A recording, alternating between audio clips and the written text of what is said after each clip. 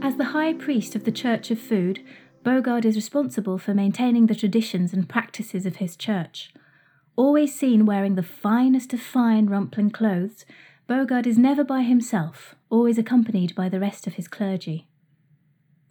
A coward at heart, he would perhaps sit at the table in a hunched position. With an air of uncertainty, he would be fidgety and impatient whilst he waited for his food. Most of the time he would look over his shoulder to see if anyone approached.